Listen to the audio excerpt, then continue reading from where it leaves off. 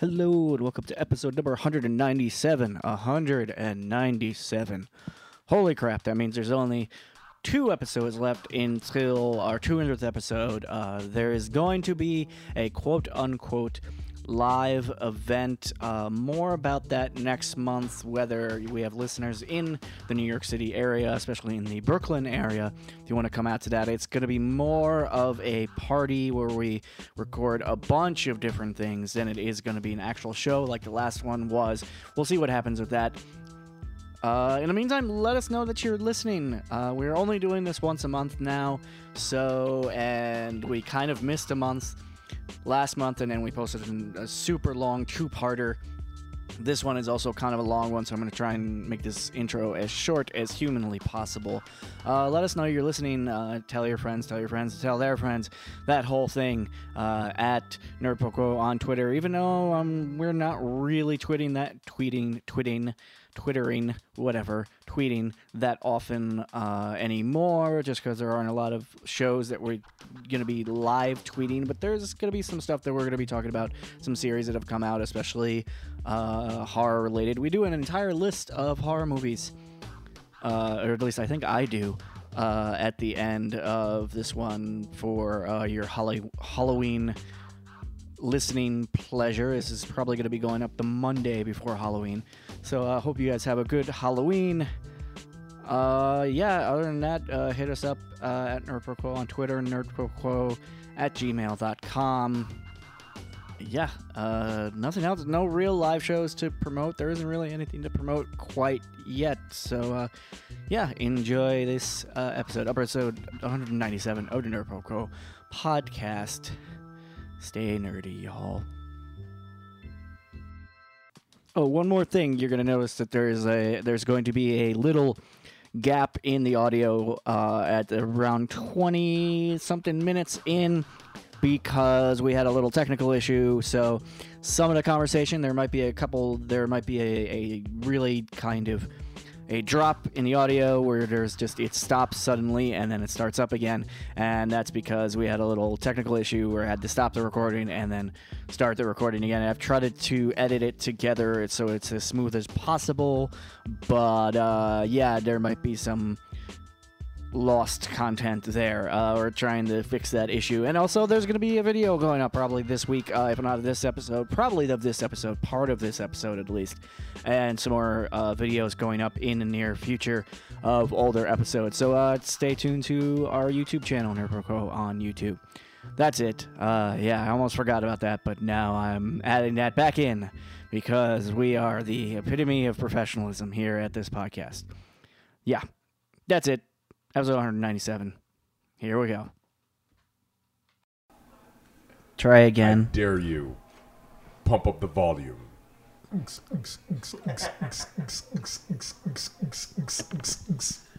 That's so weird. It's like picking you up, but we're like so. Disco girl. Apparently, that's a sound that's associated with disco girls. Hold on. All this knowledge. I mean, this universe. I am wealth of useless information. You know, I have a weird, water bottle and I have a propensity to care for the environment. You know, disco girl. I have weird turtles around my neck. As a pendant. I have man jewelry. All I'm missing is being a white girl, and then I'll definitely be a Visco girl. I figured out why you were all like weird. You sounded all weird. Okay. Why is that? This is how we sound. I had to turn you up, so don't. Your normal very loud self. You might want to. You want me to yell? Don't be a savage. I mean, maybe a little bit, but that's because you always end up clipping the mic when you do that. How's it going? Yeah. How's it going, man? Yeah, I'm all right. How are you now? Because you've been watching Letterkenny. We were just discussing Letterkenny. I've been trying to watch. Okay, you have been on my ass. Yeah. Actually, not on my ass. On everyone's ass. Yes. You've been preaching the gospel of this show. Yep. I'm like, it's like I Googled it, and somehow over the last week, some best of Wayne came up on my YouTube feed. That's what'll get you. It's those little clips because the show is really one of the things that the show has been. Why I think we were just discussing this off mic of why it's kind of blown up a little bit is that show is like specific because it used to be a YouTube. It used to be a YouTube.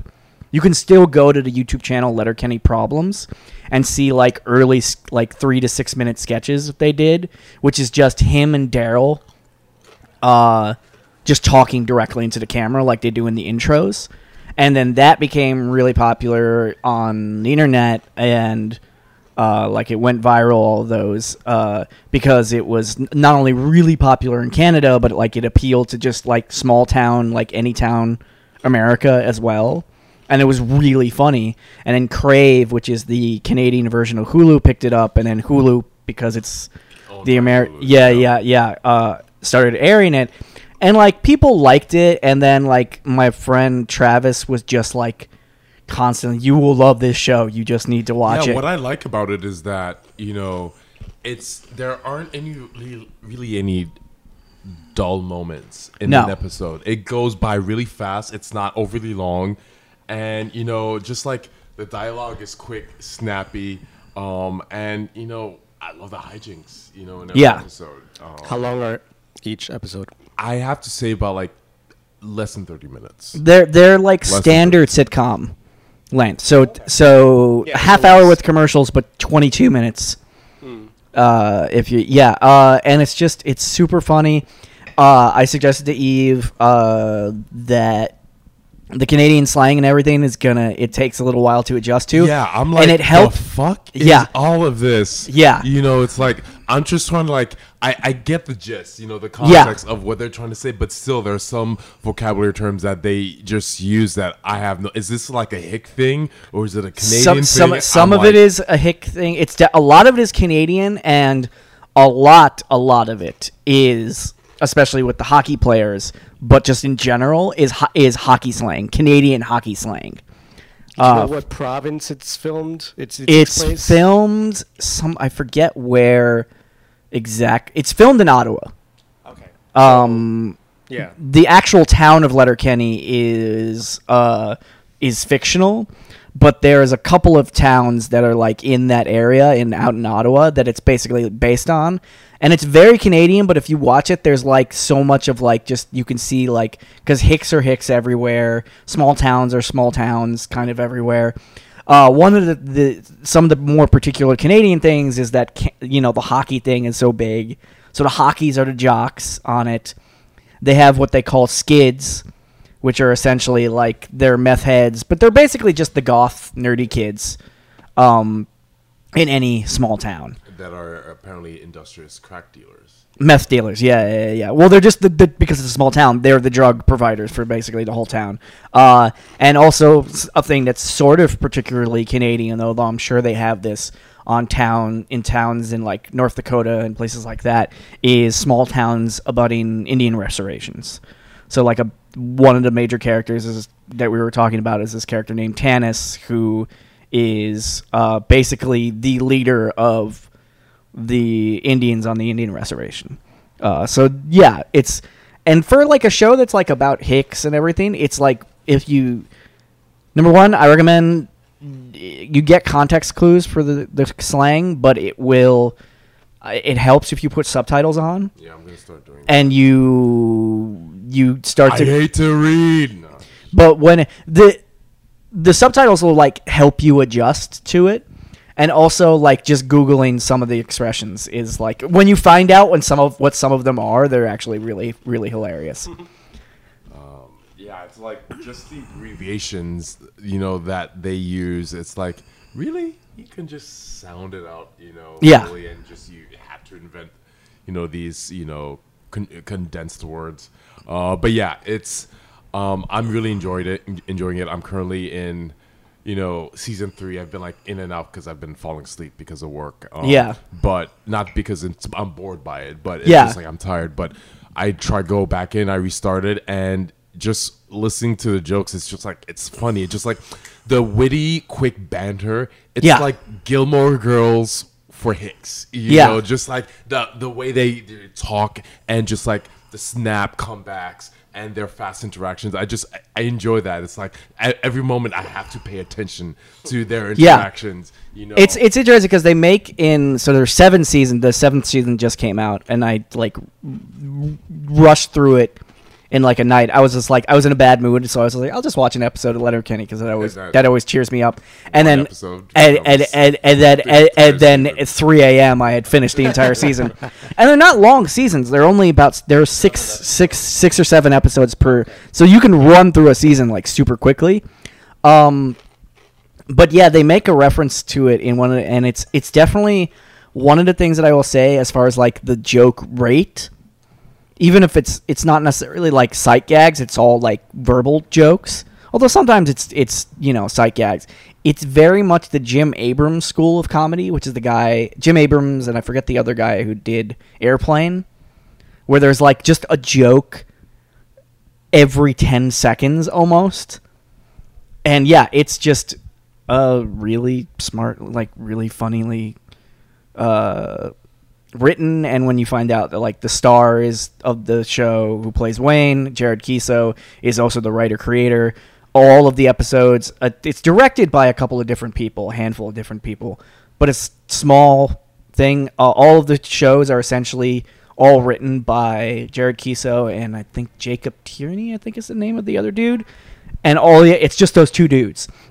And I'm sure because the guy who plays Squirrely Dan is also a stand-up, and the guy who plays Daryl, like I'm sure like they contribute stuff, but it's just that idea of just like it's just 2 people, really small, tight, and from if you watch like the behind the scenes stuff, it's like just like they have extras, that are like whatever, but it's like this really tight crew of actors, really tight crew of like production crew that come back every year and like work, and it's just small, and they go to this little town in Ottawa and they film it, and I love Letterkenny. Yeah. And you will hear about, now that you kind of are more aware of it, out of me, you're gonna start to hear about it more places. Like just it randomly starts to pop up, especially like the little expressions like pitter patter, let's get at her, and you're gonna start once you start watching the show. You'll notice that those things. You'll notice that more people are watching it, or it'll pop up in something else that you're watching or listening to, that someone makes a reference to Letterkenny, because it's become that. And all this, like I said, it's super meme friendly, memeable. Like all of the expressions, because they're catchphrases essentially. A lot of them, So yeah. And this is on Hulu. This is on Hulu, yeah. And I'm so happy that we're finally getting to talk about it. I've been mentioning it like almost every episode since I started watching. Every time we've gotten together. Every time. Because I was at a point where I was like, shut the fuck up. Shut the fuck up. But then it's like, damn, fuck, you're right. You actually are right. Yeah. So yeah, we haven't even talked about like Comic-Con. So let's start with Comic-Con. New York Comic-Con. I'm sure Eve will have more to say than maybe me and you. Rich and me only got to go one day because... And like 2 hours. And like 2 hours, just because... Yeah, you guys were on a mission. It's like, you really were like, I need to get these X, Y, and Z items, at the end of Comic-Con. We needed to get the most of our time there. You failed at getting your socks, but everything else... I had an agenda. I definitely had an agenda because I was just... We divided and we conquered. Yeah. You guys gotta do that sometimes. It just ended up being like schedule-wise, like I didn't know that you weren't gonna leave early or take off, because sometimes a lot of people, like if they can't take off, like they'll like dip out early, or they'll go for a dip. At first, I was figuring out what I was gonna do, and ultimately, I left to work the next day. That's the issue. That was the issue on Saturday. That was the issue. It's not like I could have taken off because I had stuff to, last minute things to get ready for the next day. So, but I was able to at least duck out early. Because I had an early day the next. And I also ended up like having to, where I thought I had left my pass, I hadn't left my pass, so I had to take an extra. Not have your pass. I thought I had it like one place that I had been to. I thought I had it here at home, here at the headquarters, whatever. And then I realized I had actually left it somewhere else, and had not like grabbed it from there. So I had to go all the way back, come all the way to Brooklyn, realize it wasn't here, and then go all the way back to Manhattan. To pick it up. So that was like an extra hour and a half or two, like almost like 2 hours that I could have been at the Comic-Con that I just lost, essentially. But you also, Eve, you got to go to a couple of the panels. One of them I really wish I didn't know until the last minute, and then I told you. They didn't promote it, which is really strange. It was super early in the morning, too. Like, yeah, it was so weird where they put it. You'd figure that would be prime time. I was really busy with work, so the week before I started, I used the Comic-Con app just to figure out what my schedule was going to be, and I just completely missed it.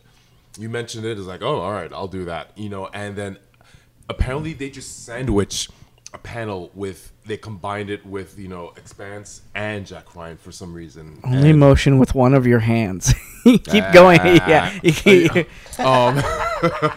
And I didn't get that. It's like, why the fuck are they combining? I was like, and also because we're filming right now. Remember. This is a family show. Remember, no. Remember that the mic is there and a beer is not a mic. I've learned my lesson from last time. You don't have to go there, you fucking asshole.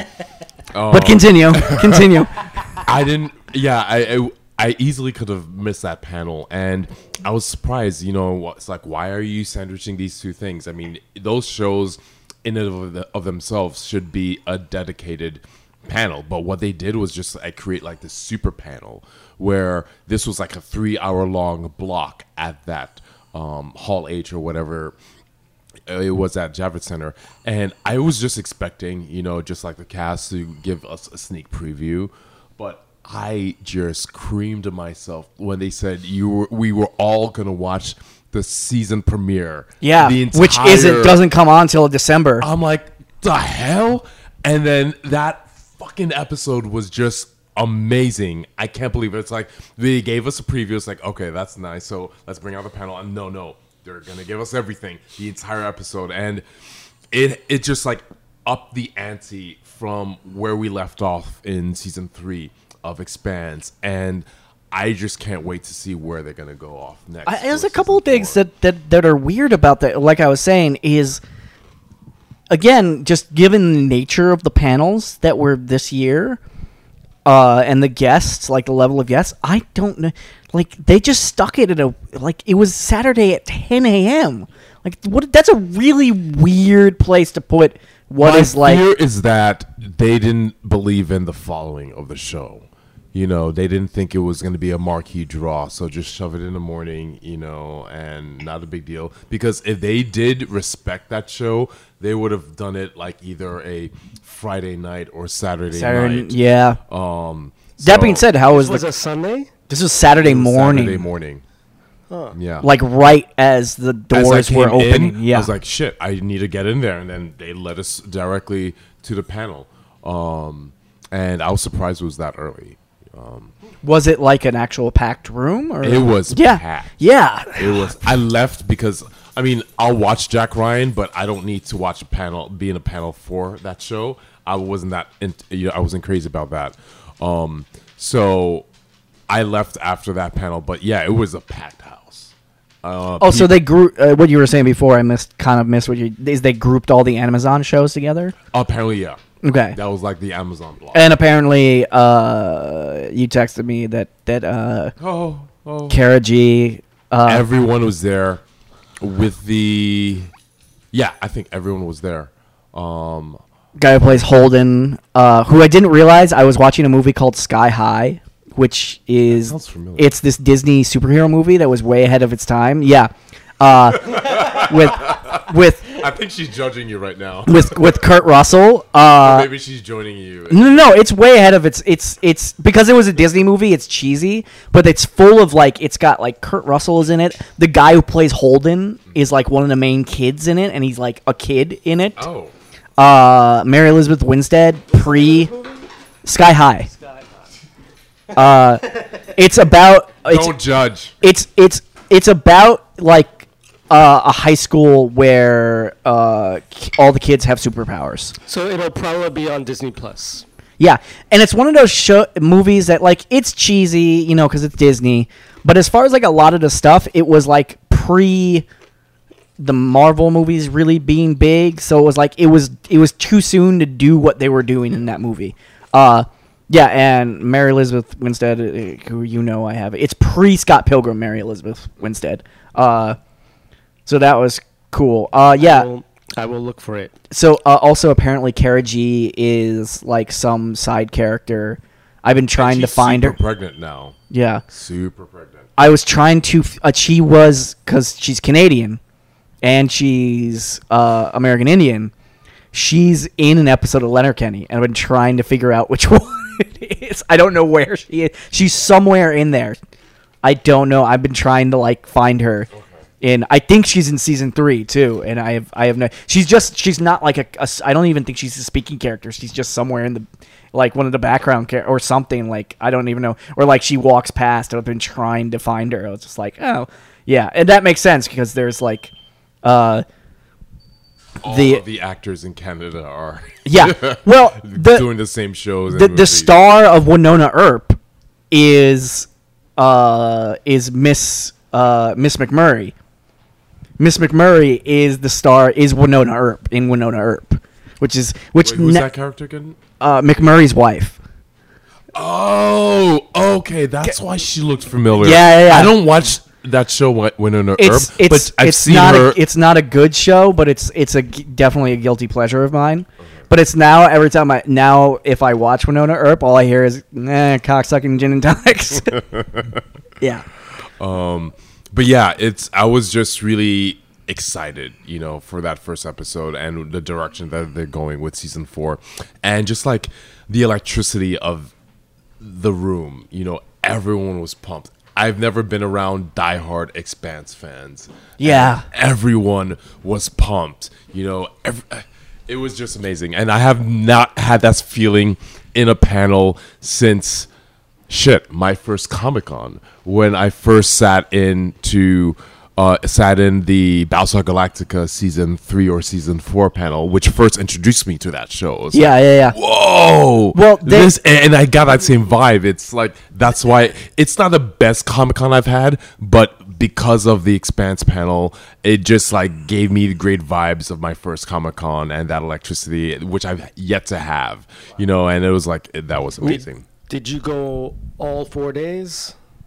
I do 3 days because it's impossible for me to do Thursday. Right. But Friday, Saturday, and Sunday. So I just like ditch my kids. I'm out, and I run at 3:00 out of my classroom, out of my school, and just dart it to the Javits Center. Did you go to any of the other panels? Were there any other? Because aside from the Expanse panel, I didn't see that there were any super exciting panels. This is what I told my girlfriend.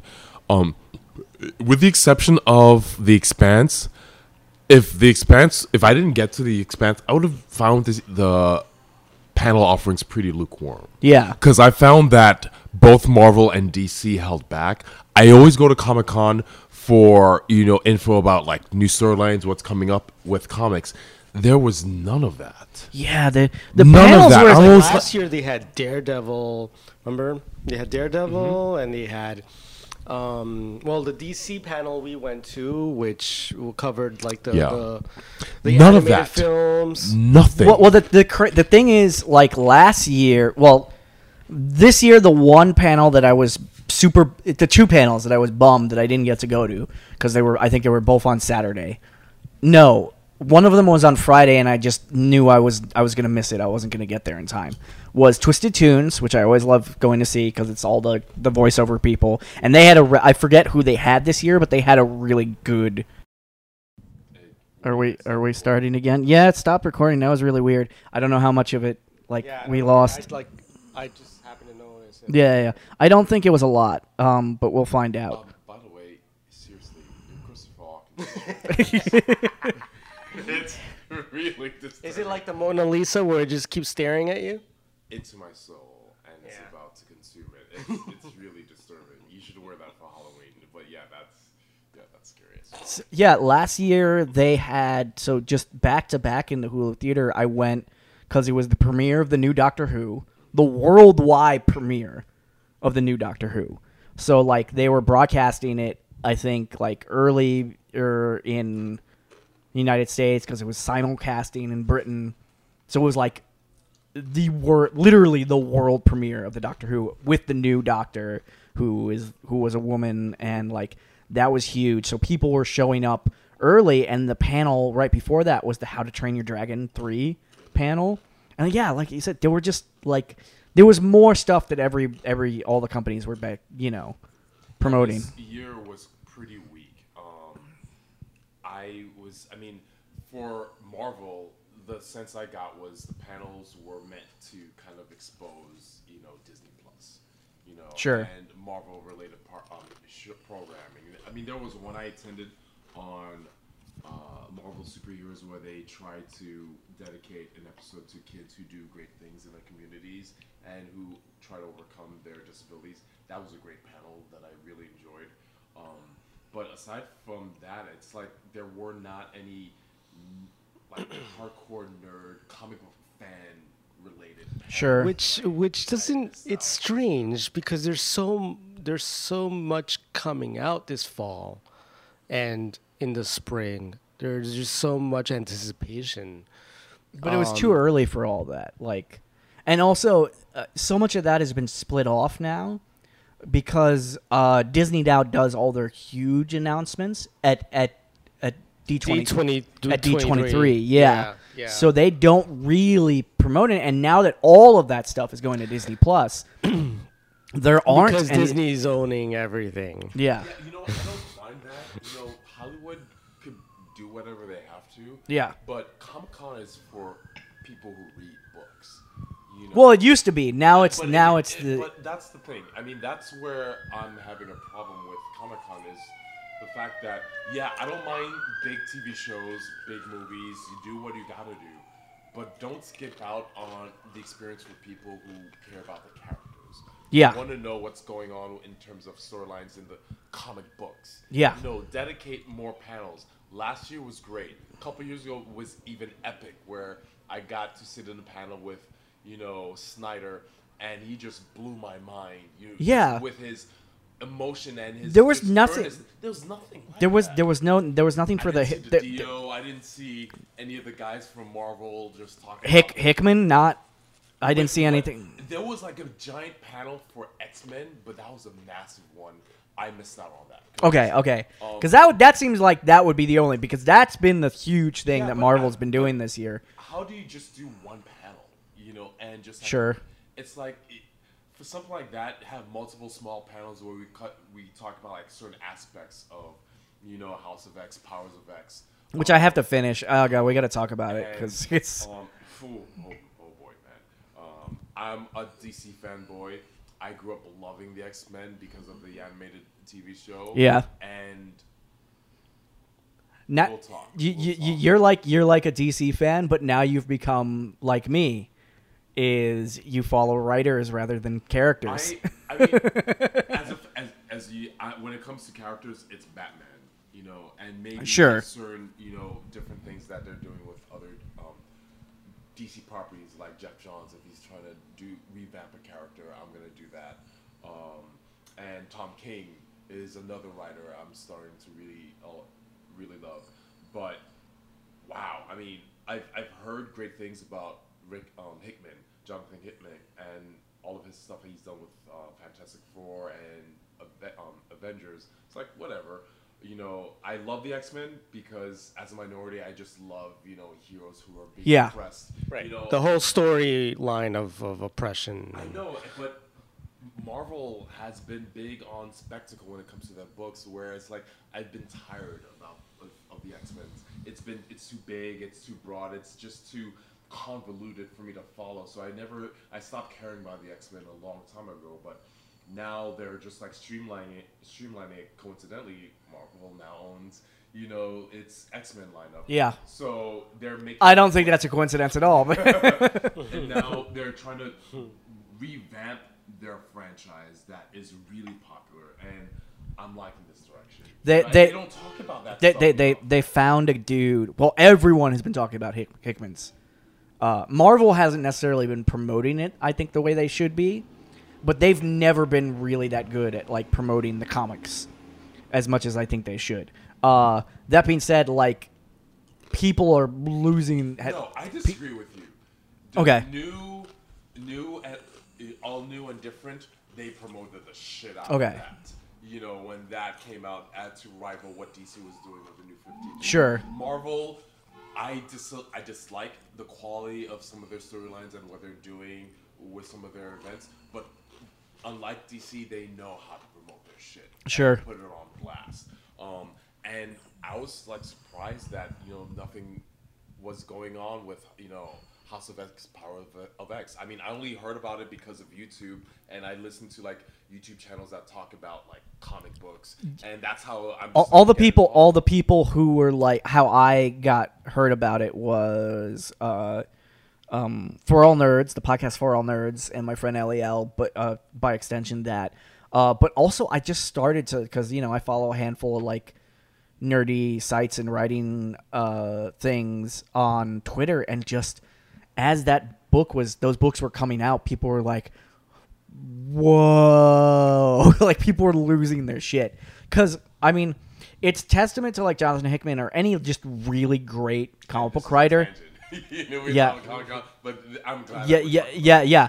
Is he took possibly one of the most convoluted histories and like group of characters, maybe in all of comics, like, because the X-Men's greatest enemy is their own continuity, and they kept making it more and more complicated with more timelines, and for a while, and they're still there, they had the original X-Men from the 60s got like transported to modern day, so you had Professor X like who could walk around, and like it was just so all these different timeline, Age of Apocalypse, like, and it gotten so convoluted, and like, and somehow Jonathan Hickman managed to take all of that. Like, literally, like, what's extraordinary about it for me is that he didn't ignore any of it. Like, he took all that fucking ridiculously convoluted history and timelines and just kind of went, just like, here's what's happening here, here's what's happening here, here's what's happening here, here's how it all connects. And some of that was just, instead of like having like comic book panels, there were literal charts, like the Moira McTaggart thing, where you find out it explains the different changes in Xavier. It's like, it's not out of the ordinary that he becomes darker. It's like it's because he's been influenced by certain things, by Moira McTaggart trying to like get him to be more aggressive in his stance. That was the craziest thing about what I've read.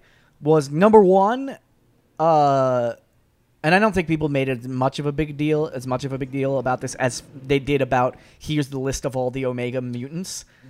Something Marvel never, I don't understand why they didn't try to expand on that. Make sense of it. Just one guy, let's make sense. Here, this is Omega, and this is why you're not an Omega, and here are all of and then literally the way he did it was, it was files from the Advanced Sentinels, that they have files on all of the mutants throughout history, and it was just literally a chart, and it's like Omega level mutants, and it's like, here are all the names, here's what their abilities are, and it was just like, it was one page, and it was just like, there they all are, and the ones that people like, of course, Storm ended up on there, and basically all of Scott Summers and Jean Grey's offspring in one way or another. Whether they were actual offspring or like clones or whatever, we're basically all on there. And yeah, the other thing, spoiler if you haven't read them, is that it was revealed that Moira McTaggart is a mutant, and her mutant power is that she dies and is reborn and keeps all of her memories. Reborn how? Literally reborn. She just starts all over. Yeah. She could live till 80 and 70 years old. She dies. She starts back from square one. Square one, and it's and remembers everything. That's awesome. And when she's reborn, So as a baby, she still holds those memories. yeah. And when she's reborn, it's literally a different timeline. And the fact that she has those memories is what helps create all of these timelines and what kind of propels these X-Men to do certain things to help save them. What do you mean when she's born again? It's a different timeline. Meaning, like, if when they lay it out in the chart, it's like there's one, like, she meets Xavier at a certain point in her life, and that causes a certain amount of events that we've already read about in the comic books. In another one of her lives, it's like this is a thing that she did differently, and that became the Age of Apocalypse timeline. Wow! So and in this one, she's this reborn. One character could basically unify all of the eras that the X-Men franchise covers completely. Yeah. And it basically, they do the timelines of, so far she's had 10 lifetimes, and it's 10 different timelines. And, like, in that are almost, I wouldn't say all, but a significant chunk of, like, all of the X-Men stories that have ever been told. And they're using her to admit some of their own mistakes as a company. It's like, hey, we did this. Bad idea. Now we're going to take all of those things and not repeat it based on her memories and to avoid... That's clever. Yeah. That's really clever. And that's the thing. It's like when you think about, like, it's number one, like, it took someone, like, as good as Jonathan Hickman to do it, but it's also kind of like one of those things, like, there have been brilliant writers before. How come no one else thought of this shit? Like... But we're not at the point where X-Men was just too fat and confusing. They needed someone just to make sense out of it. Yeah, you needed someone to come in to streamline everything, because what happens is that just the entire universe that X-Men encompasses becomes so bloated that it'll entertain existing nerds and readers, but for a new generation of readers, it's too intimidating to enter into. So that's good. You know, you need to refresh it. For the first time, you're just like really excited about what can be. I mean, what happens, it's like they forge a new path, the new mutant nation, and the people that Xavier and Magneto invites to this nation, and you're asking yourself, I wonder how long these motherfuckers are going to last and play nice with each other before shit blows up. You just don't know what's going to happen, you know, so you don't know if there's going to be internal civil war between these characters within this new Council of Mutants. You don't know how the other nations, the non-mutant nations, will react to them, you know, and just like seeing Xavier evolve from like the pseudo Gandhi, Martin Luther King character to the now more realistic, pragmatic leader that he is, and seeing humanity for finding who they are, and say, and there's like one boss moment. It's like, at one point in time, you know, we've developed these drugs. I would have given it to you for free because that's why I thought you were. We could have been brothers. But at this point, I was naive. Now, whatever good things we can offer, you're going to pay for it. Yeah. You know, he was just like all boss levels. Like, I've never seen Xavier like that. It's like kind of like he's kind of a little of a dick, but it's like he's justified. He realized that he's made mistakes, and he's trying to own up to it to make sure that his people are... It's also, you see... and this has actually been happening for years at a certain point, and then I think they've both leveled out, is at a certain point in the X-Men history, Xavier and Magneto passed each other but going in opposite directions. is that Xavier has become more and more like Magneto, and in fact, at certain points has become worse. Like what I didn't like about that is that it was become creepy and I don't know. For a little while, Xavier was. You could have made the argument, and I have made this argument that for a couple of years there, Xavier was the villain in the X-Men universe. He was his own worst enemy, and also the way he manipulated people, whether he had good intentions or not, was just made him like a worse villain than Magneto. Because Magneto was almost always like, even like as he's kind of softened, he's always been relatively consistent, which is just like, this is what I want by any means necessary. No, his ambition was not for just himself, it's for his mutant people. Yeah. You know, and yeah, he's a little more militaristic, but he wants to try to do something to avoid another Genosha. You know, yeah. It's all altruistic for the name of, you know, furthering mutant. Well, that's the thing. Essentially, what Xavier has done with the New Mutant Homeland is it's what Magneto was trying to do with Genosha, with Asteroid M, which are all basically what Xavier has now created with, I forget what they call it in the comic book. Krakoa, yeah. And just using an old villain as now a ally. Krakoa is the version of Krakoa that they have isn't necessarily a villain. It's like the offspring of the original Krakoa.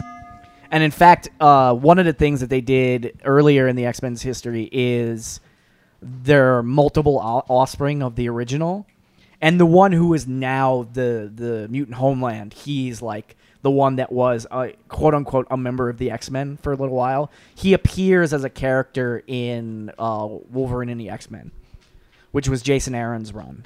There's another guy that just like, this is why I was like, I'm not interested in X-Men, but I like Jason Aaron, so I'll read Wolverine and the X-Men when Jason Aaron is writing it.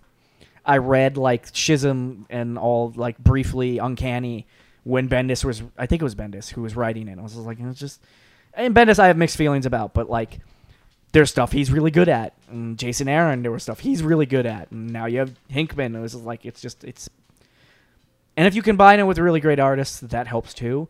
But like, yeah, I really have enjoyed the way a lot of comics has shifted from a writer's medium to from an artist's medium to a writer's medium. Definitely need you to finish reading it so we can talk about what they could do with the X-Men franchise. Yeah, I'm gonna finish it hopefully soon. 2 episodes.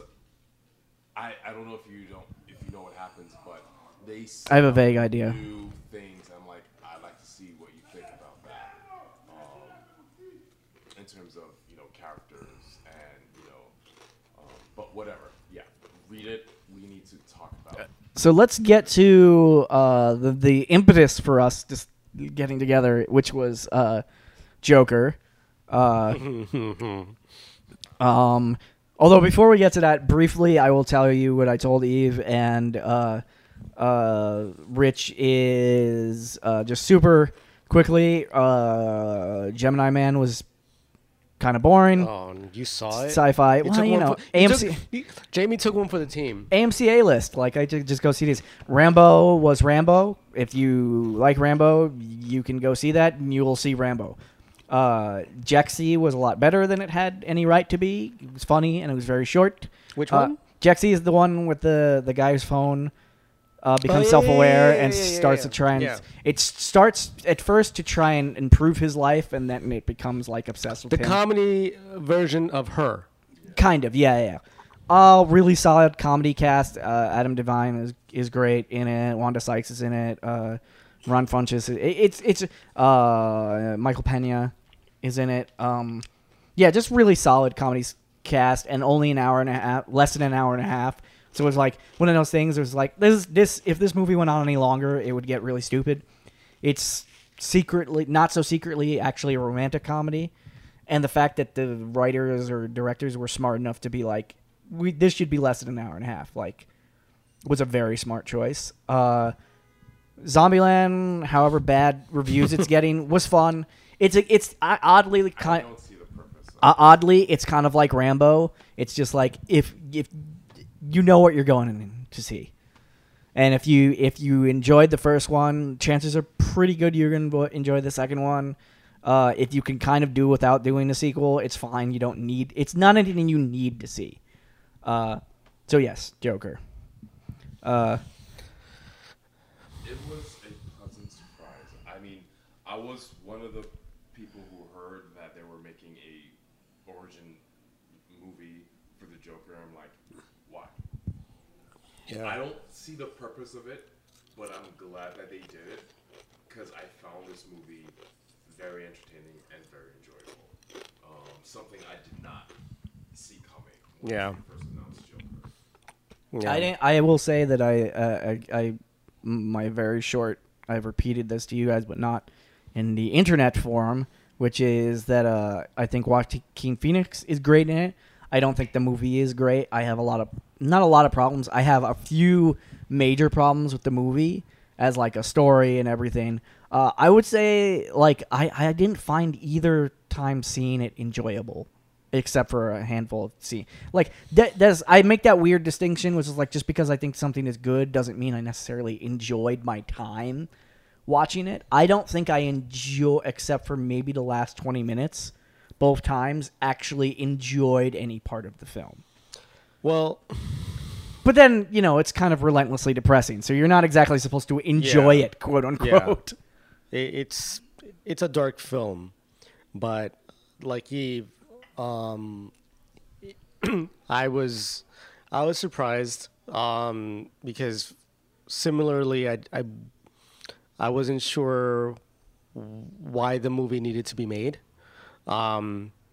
And then I started like the initial reviews and praise. It started winning awards at Cannes and all these and it just that was very surprising because here it is. This is technically speaking a comic book movie, and it's winning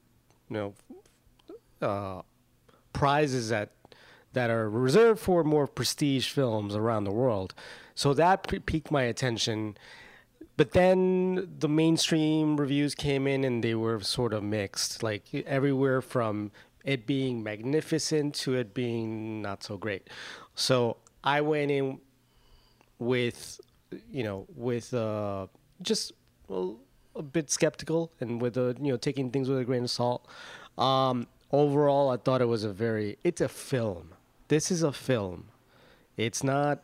It's based on a comic book character, but if it were called anything else, it would still stand up as a very strong film. It's not a perfect film. Yeah, it's a prestige drama in the guise of a comic book movie, and I think people who say that kind of tend to forget that Ghost World: History of Violence.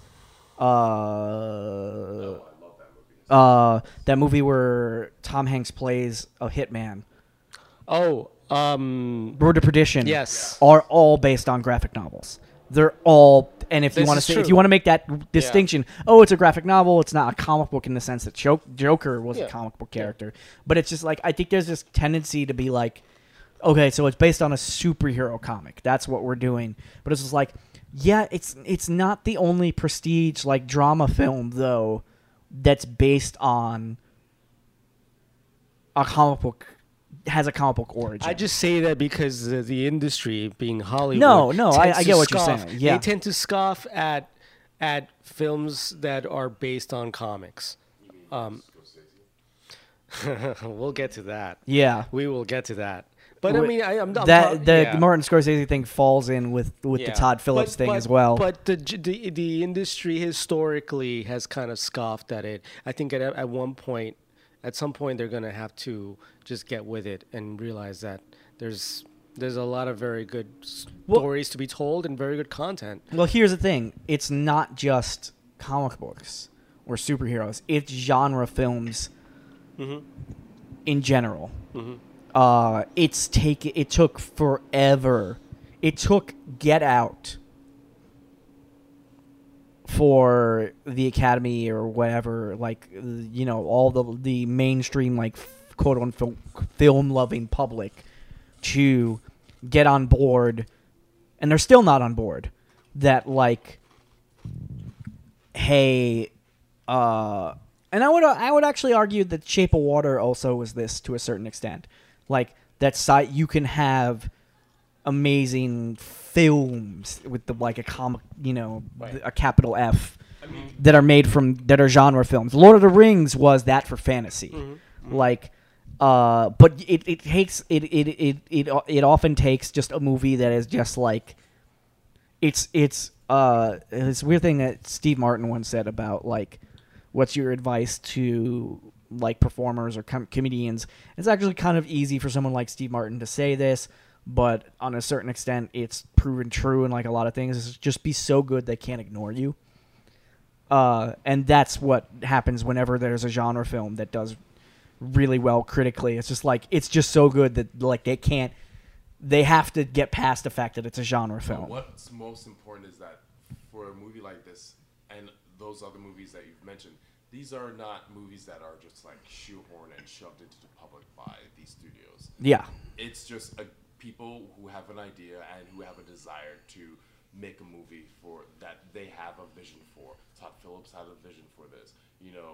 Ryan Reynolds had a vision for Deadpool. It's like, yeah. Don't knock it. If you're passionate about something, just do it and see what the guy or the woman has to offer. And this is what happens with Joker. It's like, I had my doubts. I thought it was just a studio trying to do a cash grab on it. Yeah. But it's Todd Phillips who had an idea. It's like, why the fuck not do a movie about the Joker and see what happens? And this is a great, interpretation of his origin story. Yeah, it's an interpretation for sure. What I respect that Phillips did was that some of the more ambiguous aspects of pertaining to the origin of Joker were depicted in a way that it's still ambiguous at the end. Yeah. And nothing is is clear. Like, well, I mean, getting into details, spoilers, like whether, if he's really Bruce Wayne's half brother, that the topic was brought up, and you're like, what, really? Is this really happening? And then at the end, it's still ambiguous. You're not really sure. Yeah.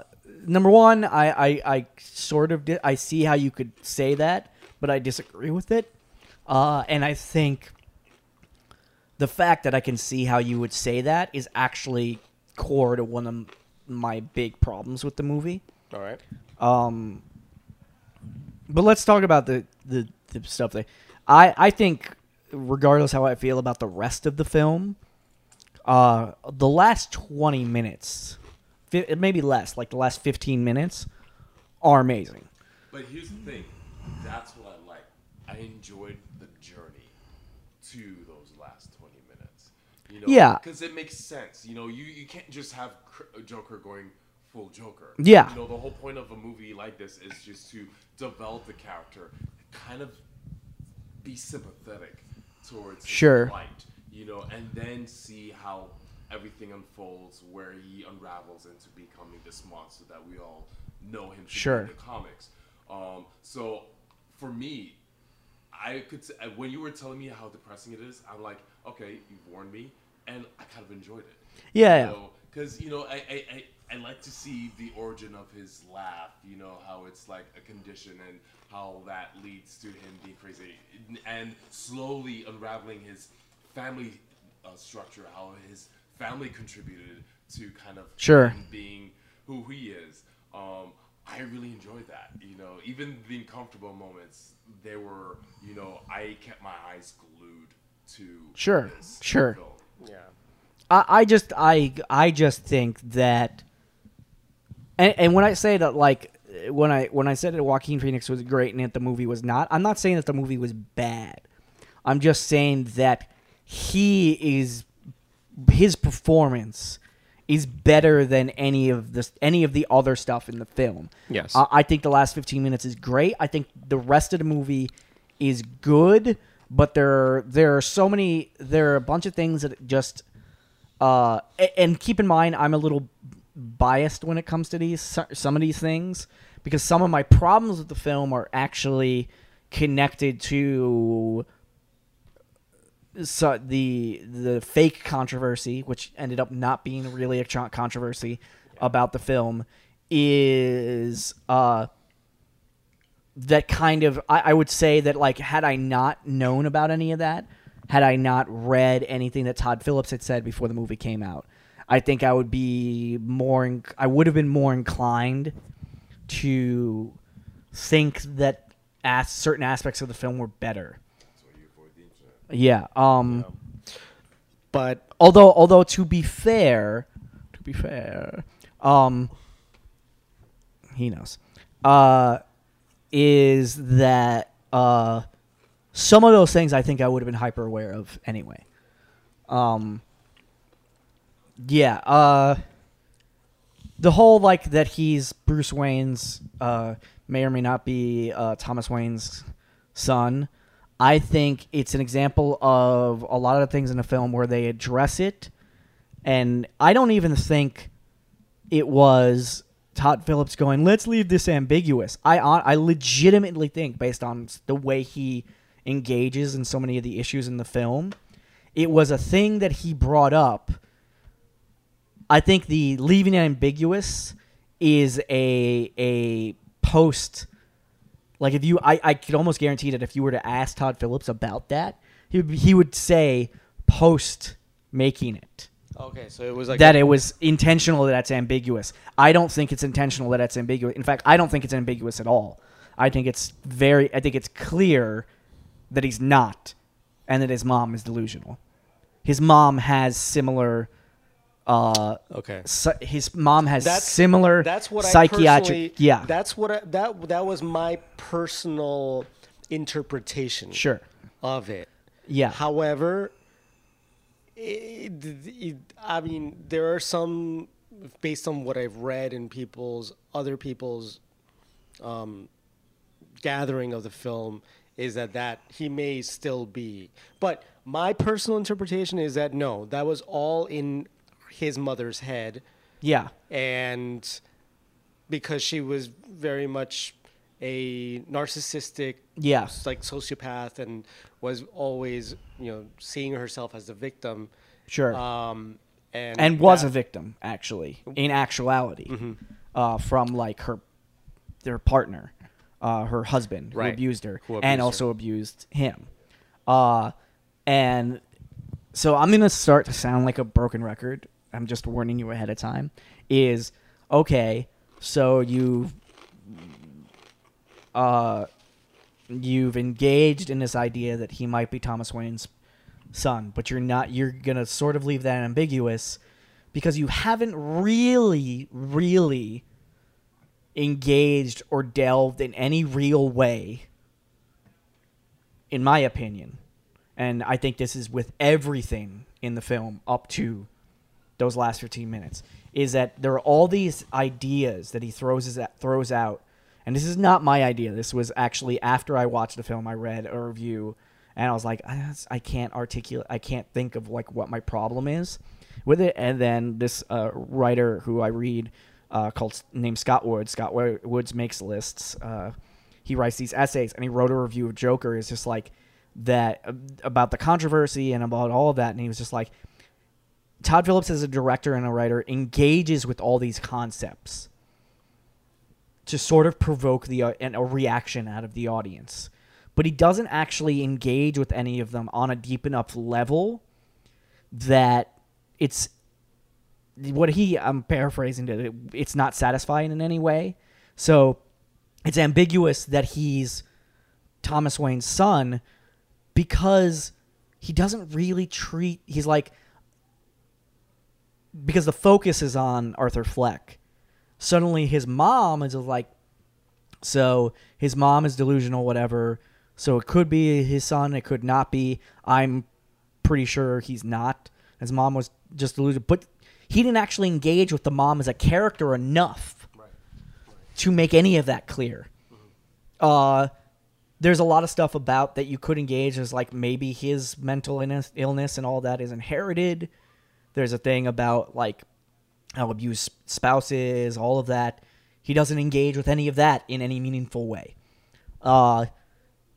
There's a whole thing that Scott Woods wrote about that I was kind of aware of, but it's like, and it comes back to like, oh, it's like the anthem movie for white incel people. Men. Yeah, well, that was the whole, which was an overreach. That was a whole fuss that people made. It was an over. When you actually see the movie, you're like, that's an overreach. Yes, I could see it is an overreach. I could definitely see how that group of people could identify with this character, and the way it's set up, particularly like that his relationship was delusional. By the way, all the characters of color in this movie are treated very, very poorly. They're kind of one-note characters. If they're characters, like Zazie Beetz isn't really a character. She's just like a tool for his delusion, essentially. Which actually, when you find out that like his whole relationship with her that was one of the things that bothered me the most about the movie. It was just like, and that's also like Todd Phillips is like, oh, this will shock everyone. It was like, yeah, but why? Like, why? Then why bother having her as a character? It's like so he can have a relationship that isn't real, and you find out that, oh, he's delusional too, just like his mom. It's just like, but you didn't engage with his mom being like. That's what bothered me so much about so much of the lead up is like you have all these concepts, but you haven't as a director engaged in any of them on a deep enough level that it's like it's meaningful in any way. And yeah, like I said, his whole what ends up being like a imagined relationship with Zazie Beetz, that was almost like, dude, really? Like, I will say you don't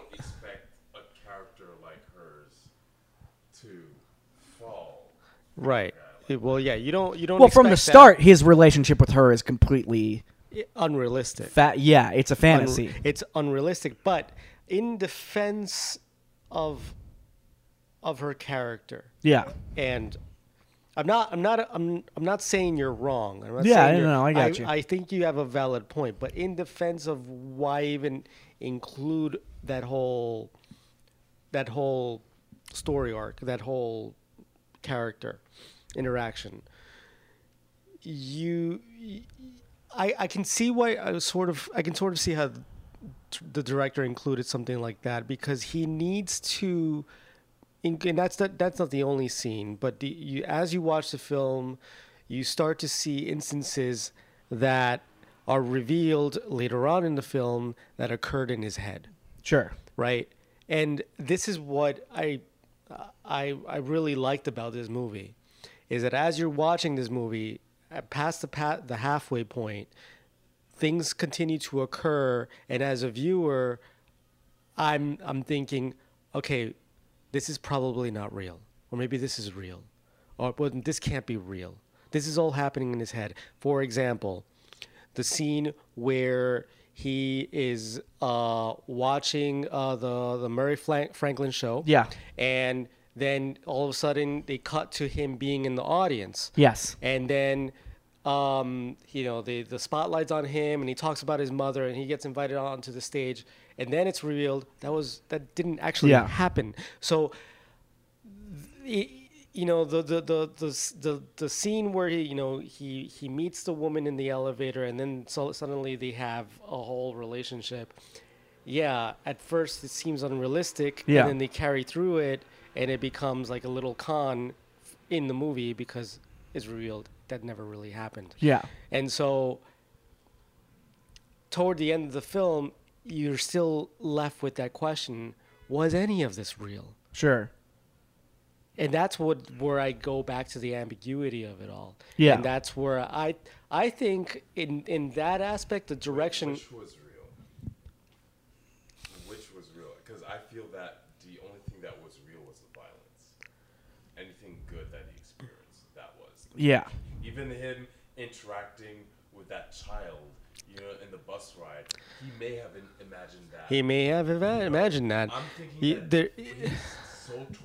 his mind is so messed up that he invents nice things. Yeah. That happen to him, but that's not. And then, his reality. but the way, And apparently it's a thing that was inherited from his mom.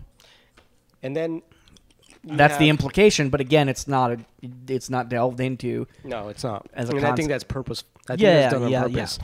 And then the way the movie ends, which I'll agree, the last 25 minutes were flawless. Yeah. I was left wondering, well, was any of this real? Did this all take place in his head? It kind of hints at that just a little, because if you think back when the movie opens, he's talking to that or social worker in Arkham Hospital. The movie ends in Arkham. And then there are scenes... He's not in Arkham at the beginning. He's not? No. He's at a social worker place? Yeah. I don't know. It just kind of... I may have to see it again, but I have that lingering thought that it was purposely left as an open-ended question.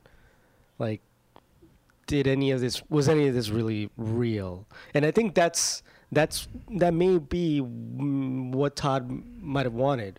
Yeah. Well, my big thing is, again, like sort of coming back and maybe sounding like a broken record, is less that's why I came out with a different, especially seeing it the second time around, was like, and again, I think I might have been biased by just like, sort of kind of hating Todd Phillips going in, like based on the comments he made about not being able to make irreverent comedies in this woke culture. I was like, oh, dude, fuck you. Stop talking. Please stop talking. I don't know what he says. I don't care what his opinions are, but the first Hangover was enjoyable. It's enjoyable. Yes. It's not as agreed. good or funny as everyone makes it out to be. But that being, well, in fairness to both of your opinions, the movie that I think is better makes me a terrible person, which I will agree with you. Yes, it makes me a terrible person.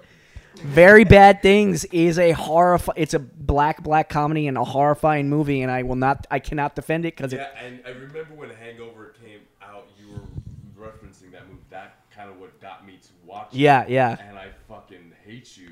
Yeah, it's fair. Look, man, that's fair. I know when I tell people about that movie full well that if they go back and they actually watch Very Bad Things, you're either gonna enjoy it or you're gonna have that reaction to it. And in my brain, both of those reactions to that film are entirely valid and accurate. If you're just like, if you see that as like, you thought that was funny, something's wrong with you, and I'd be like, you're probably right. Like, I'm not gonna. Yeah. But as far as like did any of this really happen? I came out with, instead of saying, did any of this really happen, going, did any of this really matter? So that's the react, and that's ultimately what became my problem with the film, was I just came out, aside from that ending, with this feeling of, and again, like I said, I will say that it might be because I was a little pre-biased before I saw the film, is I came out with it going, does any of it really matter? Anything that happens in the film. Well, I think it's designed to stand alone as a film. And also, my perfect example for me, of actor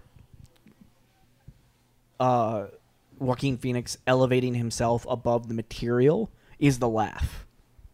Oh, yeah. It's completely a lesser actor would not have been able to pull off that. Because that concept is actually not it's like one of those things that someone like Todd Phillips would come up with. Like, isn't this a cool idea? And it's like, if you had someone who couldn't appear as vulnerable and in pain while he's laughing, because it's laughing, but the end of the laugh is like a choking cry. Yes. And in a lesser actor's hands, that could have failed so badly. Maybe that concept. like Jared Leto? Yes.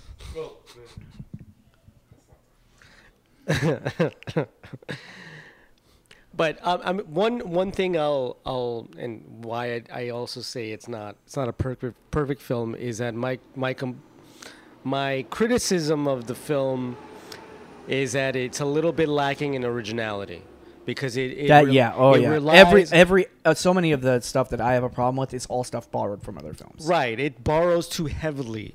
I understand that it's making a nod to certain like Scorsese films. But and also bits from the comic book as well. Yeah, and right, true. Like The Killing Joke, especially. And also Dark Knight Returns. The whole scene at the talk show is from Dark Knight Returns. It does borrow stylistically and the character. A lot of the character similarities are similar to. Because The Dark Knight did the exact same thing. Yes. It borrowed from other movies. The thing is, we never saw that in the comic book film. Yeah. I remember being floored by that. It's like, bravo in terms of legitimizing, Nolan legitimizing a Batman film by incorporating really great scenes from Heat into this. I loved it there. I don't think you should knock it, Yeah. So much. I mean, if you're gonna make the argument, a lot of the Joker, if you're gonna go Scorsese, is Taxi Driver. Taxi Driver. Yeah. Taxi Driver and King of Comedy. Yes. Yeah. Both Robert De Niro movies. Yeah. Which is, there's no coincidence that Robert De Niro is in this movie. Yeah. That being said,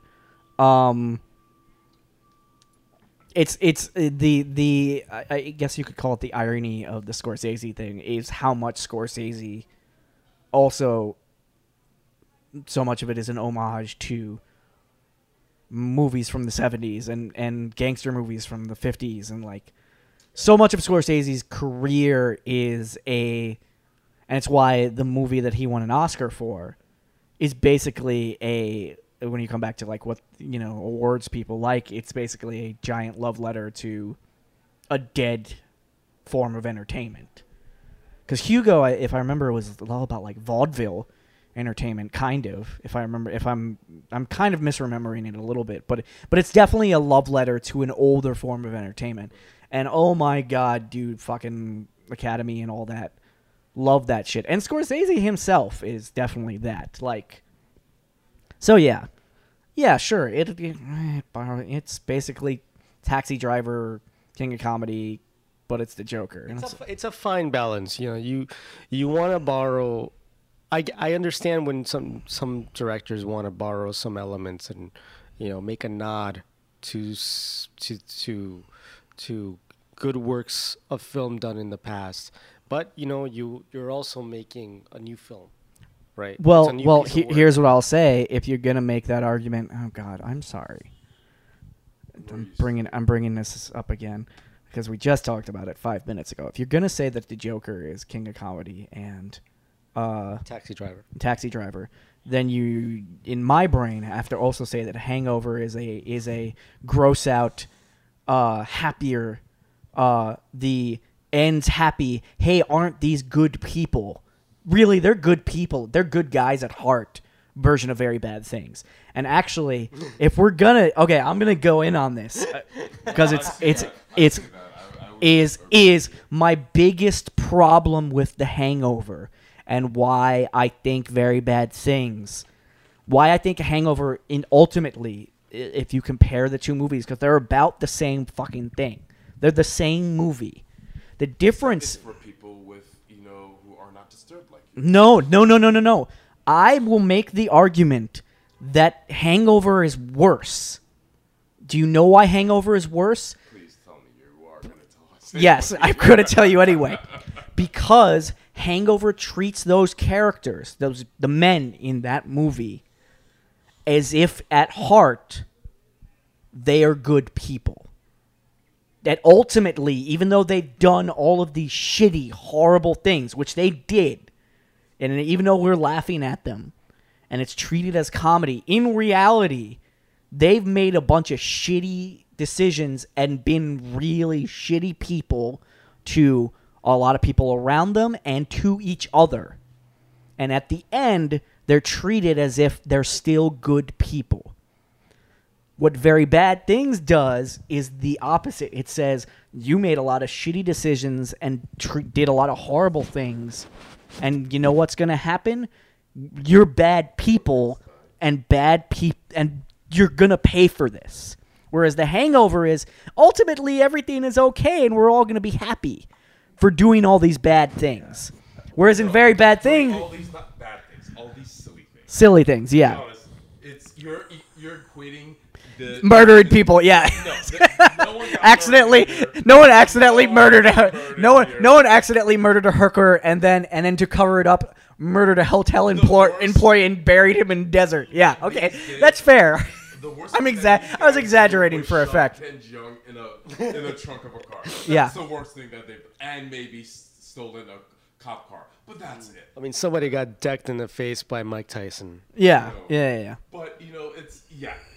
Yeah, it's a cleaner version of Very Bad Things, but it's something that people can digest. It's palatable. I get it. No one's digesting. No. It's Very Bad Things is completely unpalatable. I like I said, I agree. It's I'll bet you that Very Bad Things was the inspiration for The Hangover. Then it's yeah. I mean, I haven't watched it. Well, because Peter Berg, who directed Peter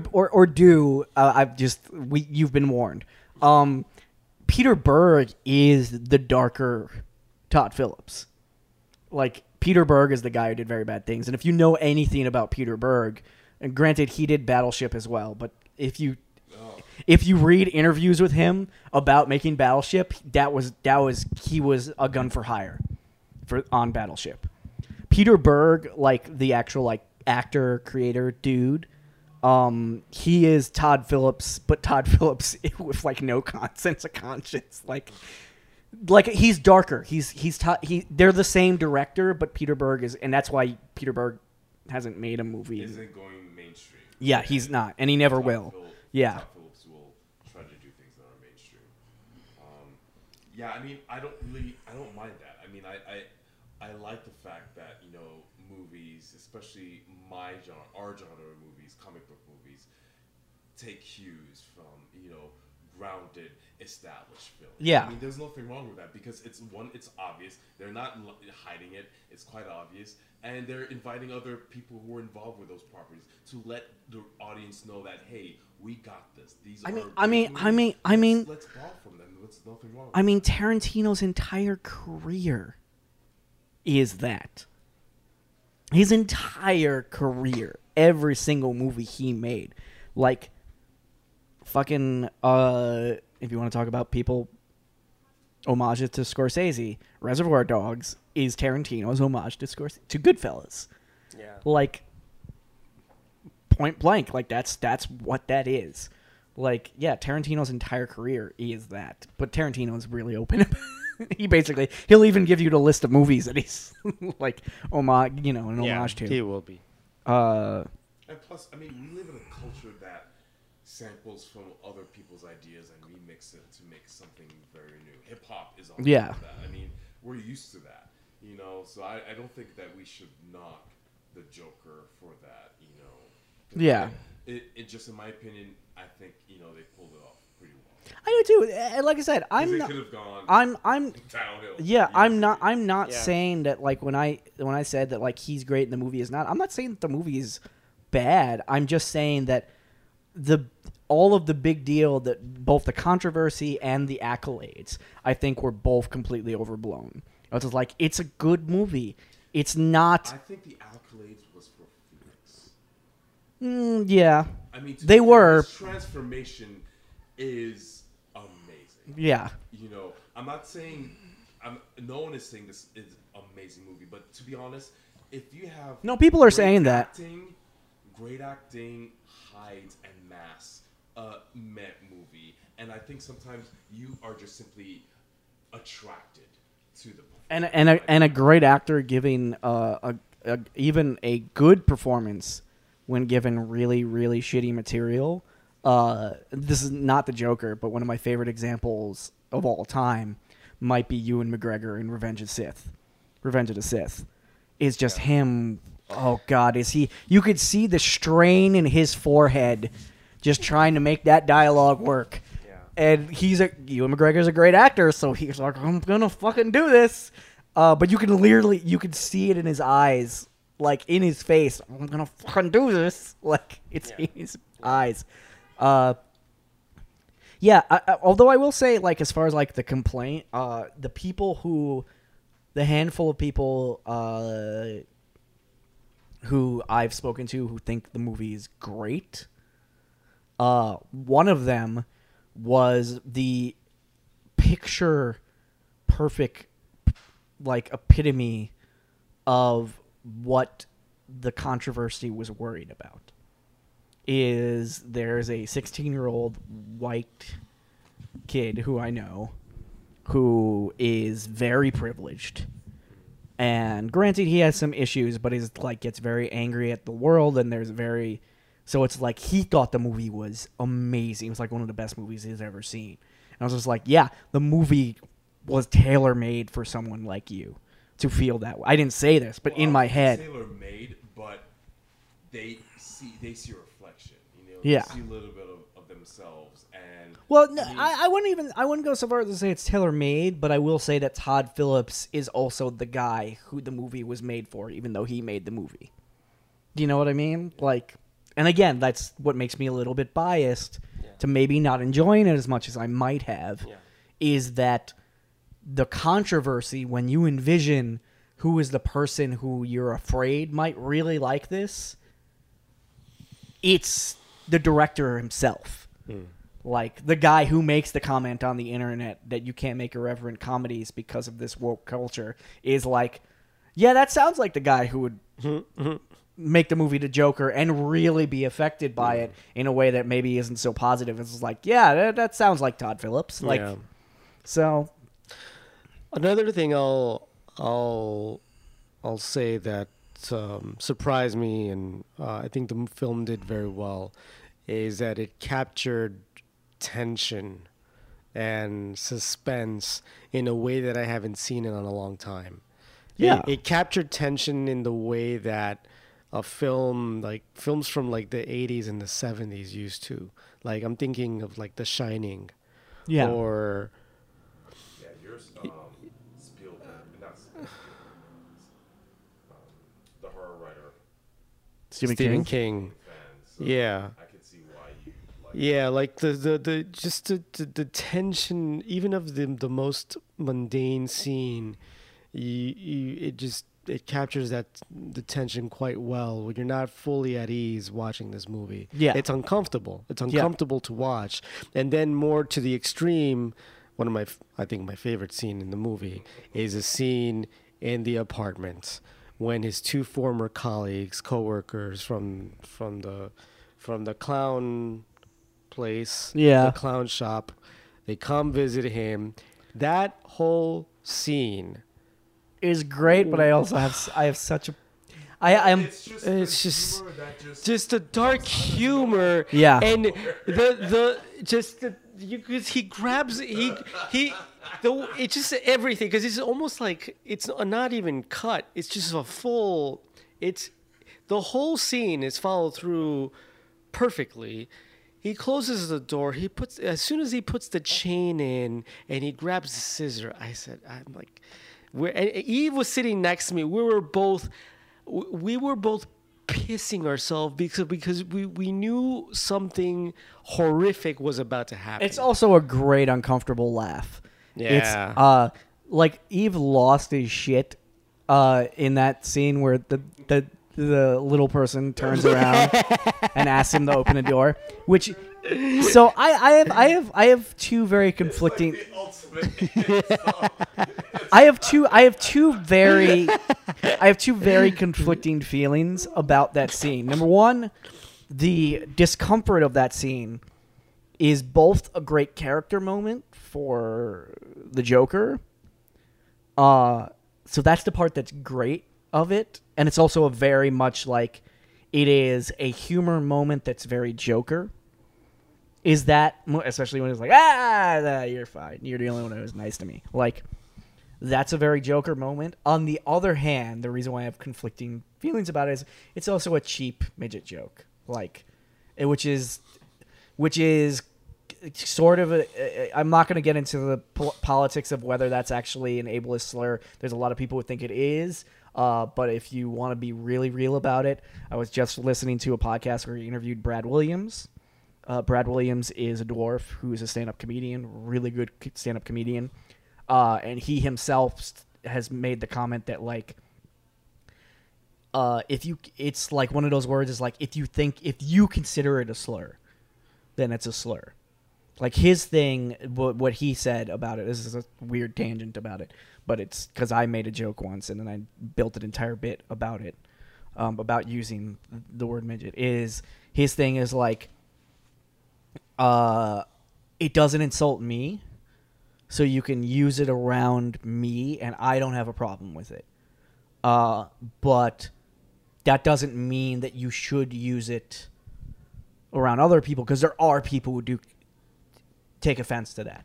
So his big thing was just like, I don't have a problem with it if you're just interacting with me, because we as a community have kind of there's a mixed history behind that.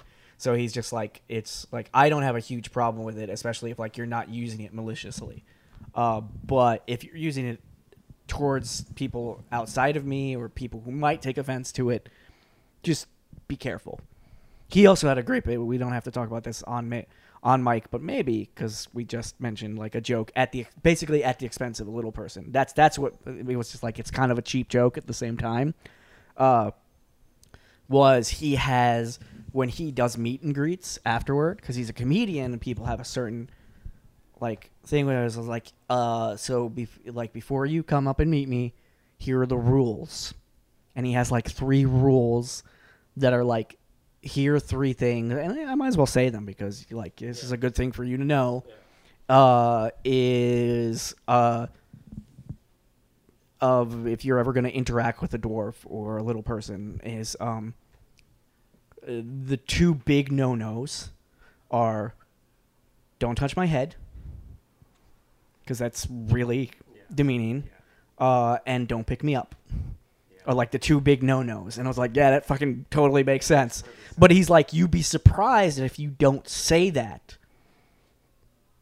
Especially the don't pick me up thing. People are like, come on. And he's like, no, man, that's really fucking demeaning. Like, don't do that. And the other one that he said was, there was another like solid rule, but the one of them is like, if you're going to take a picture of me, it's up to you how you wanna, if you wanna kneel or sit or like however you, like, I don't have a major issue with it, but it's not something you need to make a big deal about. Like, but like the first 2, he's just like, don't fucking do those first, ever do those first 2. Well, yeah, I think for the majority that would make a lot of logical sense. But you'd be like, well, you would be surprised. Yes, it's one of the things that like, this is a interesting tangent to not talking about Joker necessarily, but you'd be surprised how many of those like sort of common sense dignity things that you actually have. And I've encountered this a lot, that like you have to actually tell people. Like, I'm black. Yeah, my skin is smooth, but don't rub me. Yeah. Or don't touch my hair. Yeah. Exactly. Not comparable, but I have a thing about like, now that my head is shaved, there's just like, yeah, that's actually a super intimate thing. If you're gonna touch my my head, it's just like, if you're not gonna be super intimate with me, if you're not that person, don't touch my head. Like, don't touch my hair, like, or my lack of hair. It's like, yeah, no, that's not acceptable. But yeah, it's just it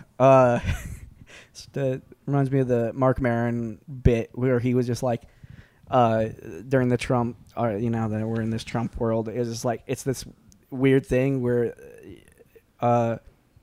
you feel if you weren't going to say something before, you have to find yourself actually saying the words, yeah, it's still not okay to do that.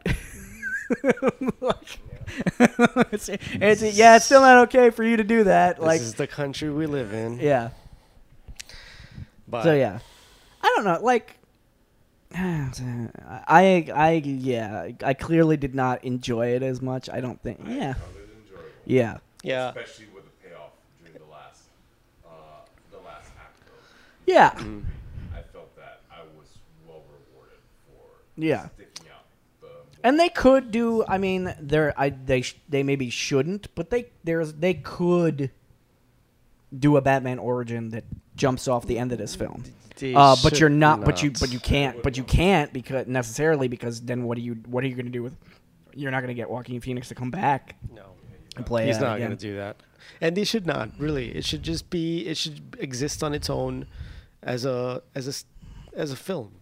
I just don't see it belonging in an overall, like, overarching universe. Yeah, it definitely doesn't in a connected universe. Yeah. It's really not, it doesn't belong. It's not that type of movie. That being said, as far as like, have you watched all of Big Mouth season 3 yet? No. Okay, you should. But 'cause I can lock myself in the It's bathroom. it's great. So short things because this will probably go up before Halloween. I will say, if you guys have any of these suggestions, I would say if you have a movie that you want to suggest people should watch for Halloween, I always go with American Werewolf in London and The Thing. It's both fantastic Halloween things. Yeah. I would say The Haunting of Hill House is actually really good on Netflix, as far as like horror ghost stories. That's not the house on Hall. That's not the house I'm haunted. No. though. The Haunting of Hill House. Okay, I that's think I'm getting the name a little wrong.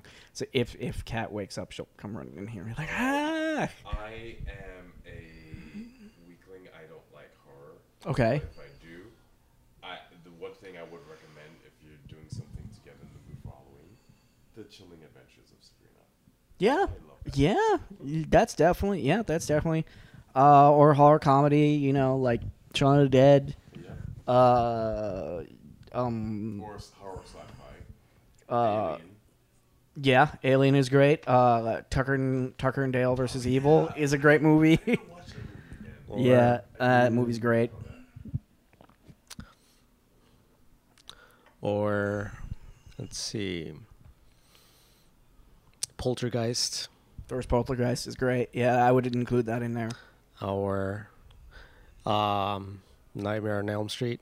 First one. The Yeah. first one Yeah. still holds up. Yeah. The Exorcist. Yeah. The Exorcist, definitely. Yeah. Ring. The first one. First one. Ringu as well. Also great. Well, that. I will say, interesting one. Exorcist. Exorcist 3. It's a weird like side one. It's one of those.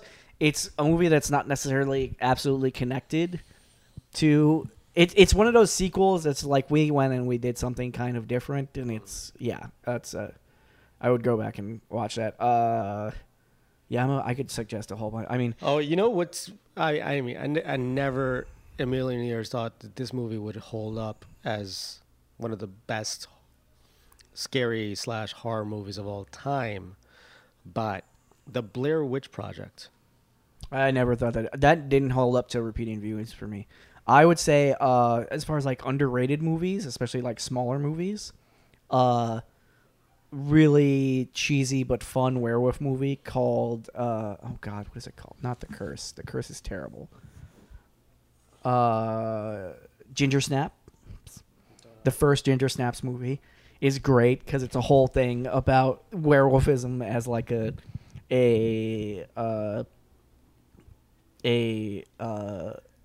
not a metaphor because it's too direct to be a metaphor for a sexual awakening of a teenage girl.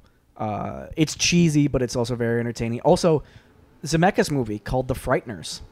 Oh yeah, Way underrated. yeah. I saw that. That was good. Way more hard, like way more of a straightforward horror movie than people were. There's comedy in there, Yeah. But the last like hour, like the last like 20 minutes, are there like a genuine horror movie, and it's, in my opinion, Frighteners is a way underrated movie. Yeah, totally.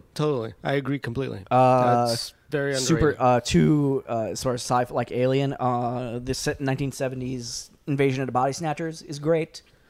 Again, Killer Clowns is just entertaining.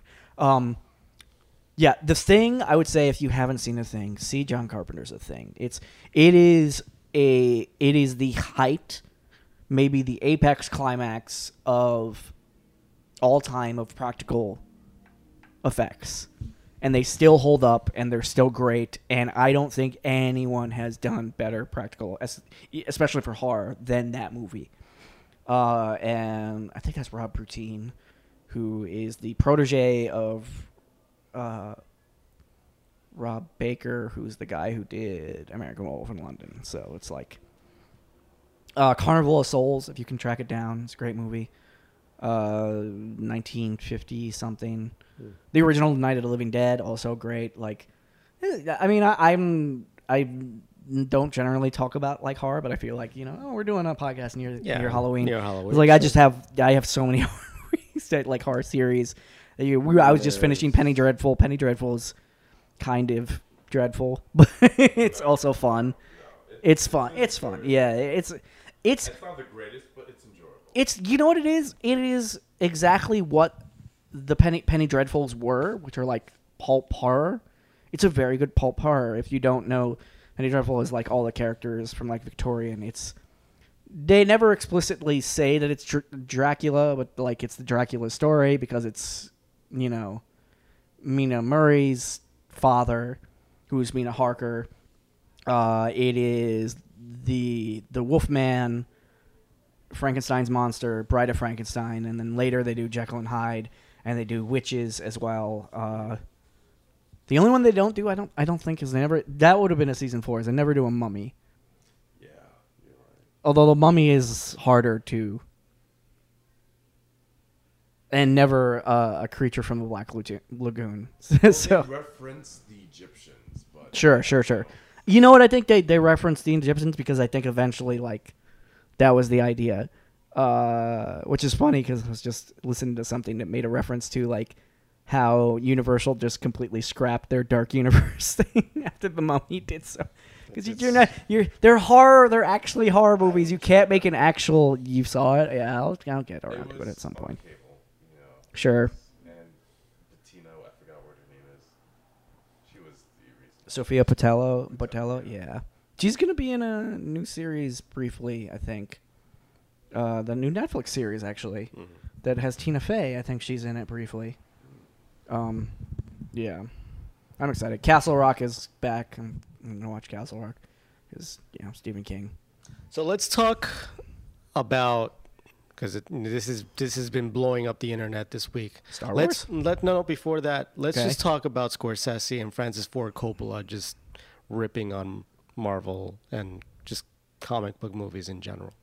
Okay, I am not aware of this at all, but I can. Not used to what's Here's what's funny about that is I'm not aware or haven't read anything that either of them have said. And you know what's hilarious about that? I don't need to because I Yeah. know what they've been saying. Well, yeah, and I mean, okay, so essentially, Scorsese compared. He basically said, like what Disney Marvel have done is not cinema. It can be compared to a theme park.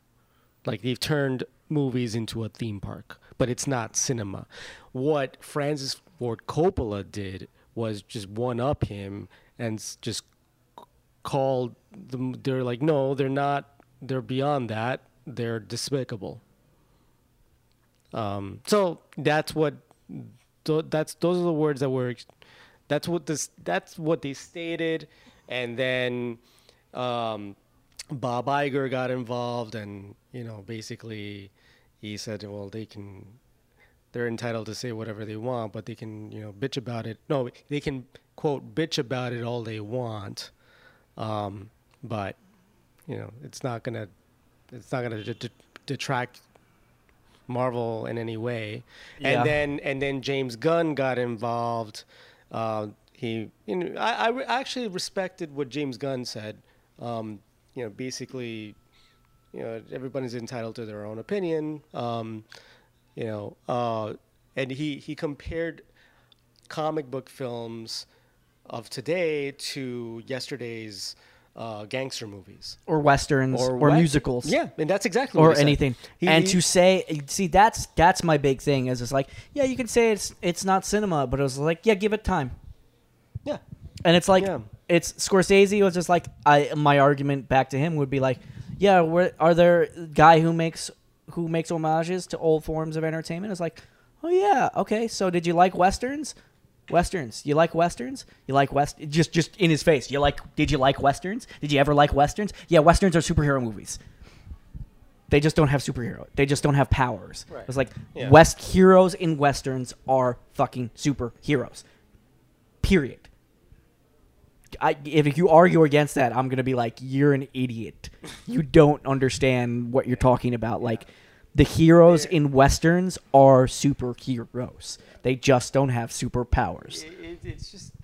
And also, if they're not cinema, who cares? They're not supposed to be cinema. They're not supposed to. They're popcorn movies. Yeah, And it's like anyone who takes Star Wars too. Yeah, anyone who takes Star Wars too. and that's the real gripe. That's the real gripe. Yeah, Is that Scorsese couldn't get I didn't know this. Scorsese couldn't get a traditional studio to take on The Irishman.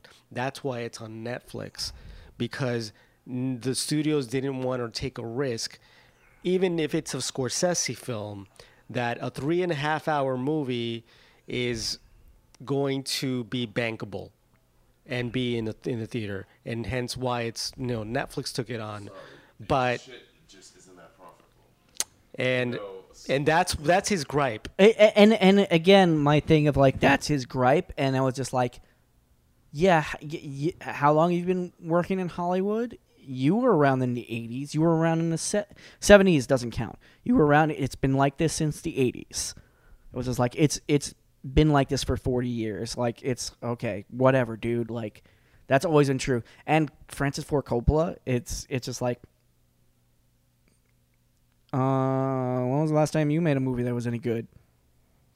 Yeah, I mean, Really? I'll wait. yeah. I'll wait. I'll go, when was the last time you made it? No, not your daughter. You, not your daughter. Your daughter made a handful of really great movies in the past, like, 20 years. Have you made any? No. And he's like, well, I couldn't have. No, you wanted to sit around and bitch and make your wine. And your wine is great. Don't get me wrong. Your wine is good. You make really good red wine. Like, it's fine. The wine is good. Yeah, but it's just like, and you could argue some of those. I mean, aside from like Apocalypse Now, it's just like we were just talking about this. Was it you who was talking about Dracula? Yeah. And I was just like, Bram Stoker's Dracula. I was like, Gary Oldman's great in that movie. The movie isn't that great. I was like, when was the last time you made a great movie, Francis Ford Coppola? I was like, okay, you made a bunch of great movies in the '70s. And he's like, and again, it's just like, oh, they're complaining about the money. I was just like, yeah, you made Apocalypse Now. Do you remember how difficult it was to make Apocalypse Now? And that was in the fucking '70s, dude. Like, yeah. And you're gonna bitch about there's no money. Like, there was no money then, dude. Like, Scorsese, I guess, was bitching about the money. And it's a pointless argument. You know, they're geniuses. Yes, they're absolute geniuses. But for them to bitch and complain, it's like, you know, it's like Mozart complaining about, you know,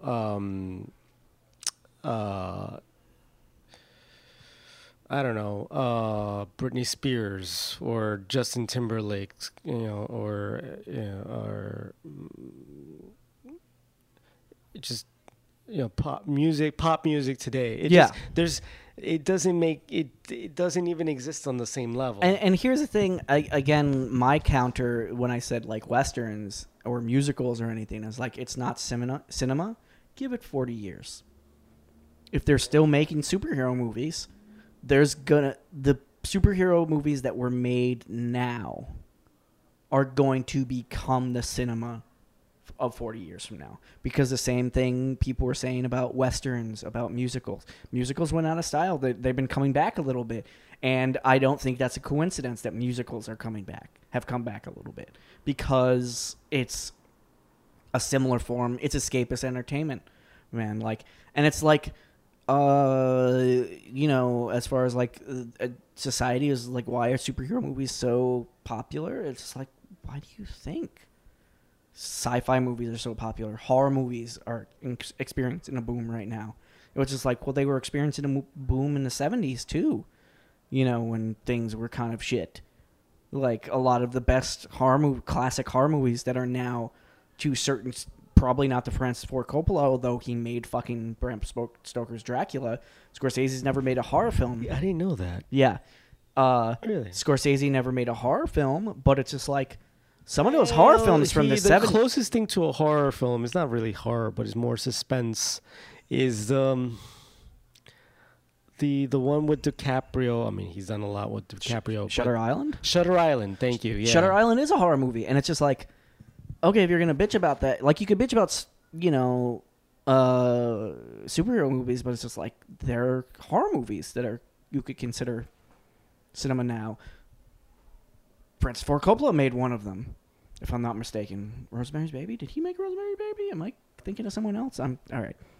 But it's just like, yeah, man, like, Exorcist is cinema. Like, and like I said, Westerns, some of those Westerns are cinema. I mean, I don't know. I will say, when I said, like, superhero films, I don't think we've necessarily gotten a superhero film that's transcended the genre yet. But we're a handful. One is going to come out. Maybe it might not be Marvel. I mean, Joker might have been. I don't think it quite makes it. But like I said, I think we're getting closer. But we're getting closer. That there's going to be some character, and I don't think it's going to be one of the big Marvel or DC. It's gonna honestly, what I think it's going to be the number 3 that everyone likes more anyway. It's going to be some adapted property from Image or Valiant. Mm-hmm. Valiant has I don't think it's going to, I definitely don't think the movie that's coming out from a Valiant Comics character is going to be that movie. I really don't. But it does look really entertaining. Bloodshot looks really entertaining. Oh, yeah. Looks so entertaining. I don't think it's going to be good, but it looks so entertaining.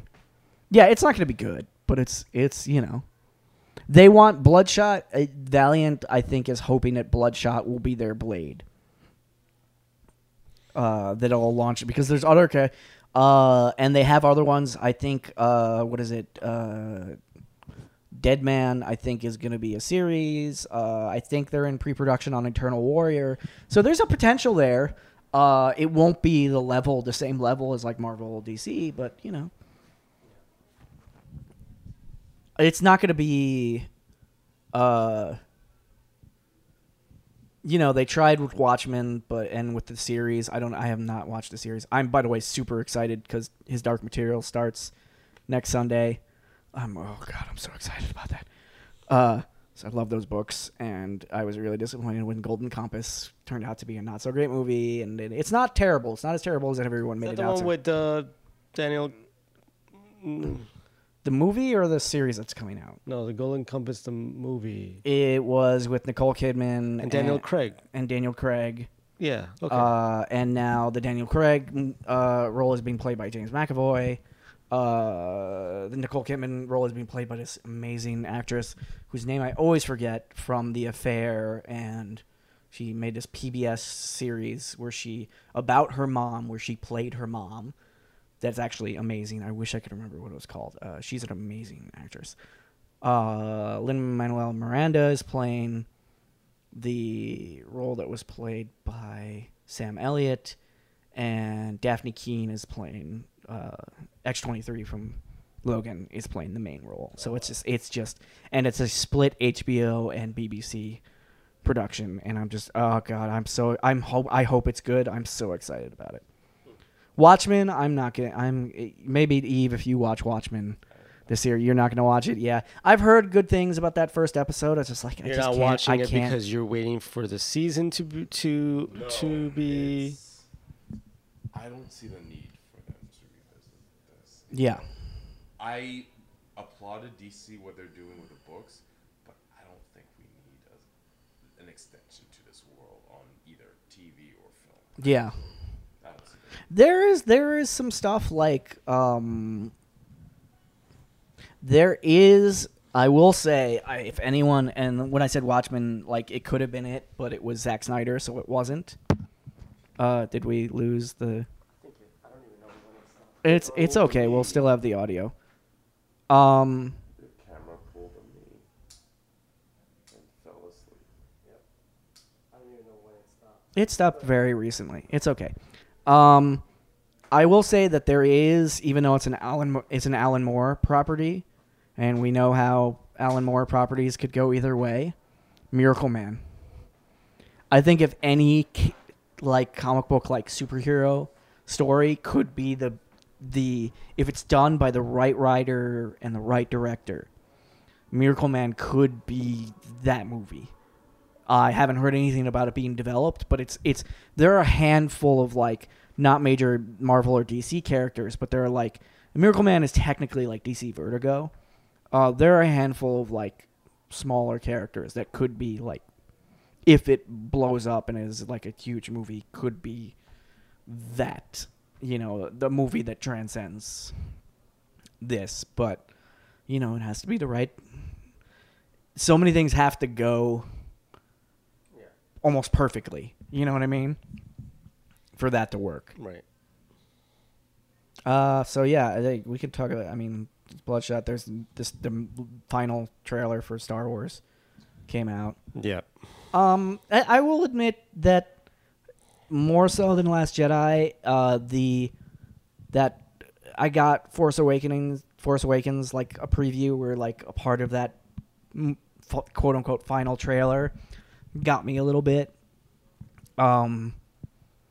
Which is all the characters together and the C-3PO line, which of course is deliberate, but like the 3PO, what are you looking at? I was just like, this might be the last time I see my friends, and I was like, that's totally deliberate that they put that in the preview.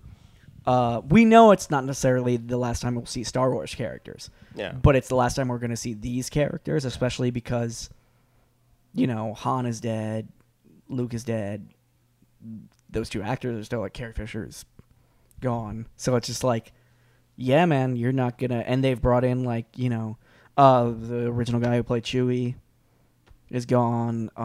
They've brought back Billy D for this one, like the last of the original cast. So, yeah, I mean, I think we discussed this last time. Last Jedi does not hold up for repeated viewing, but I'm excited. I'm excited about the new one. Yeah, I am.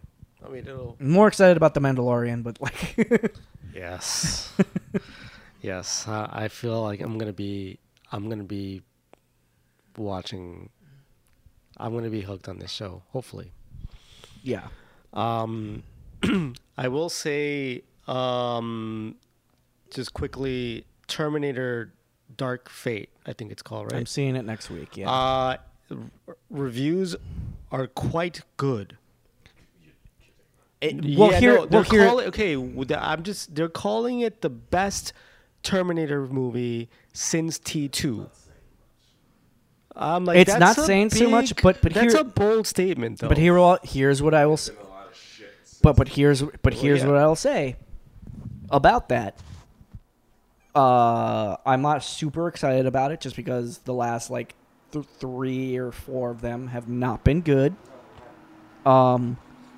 Cameron coming back on producing, honestly, I'm less excited about than Tim Miller directing it, writing and directing it, because Tim Miller, like Deadpool, there might be Linda Hamilton coming back. I love Linda Hamilton.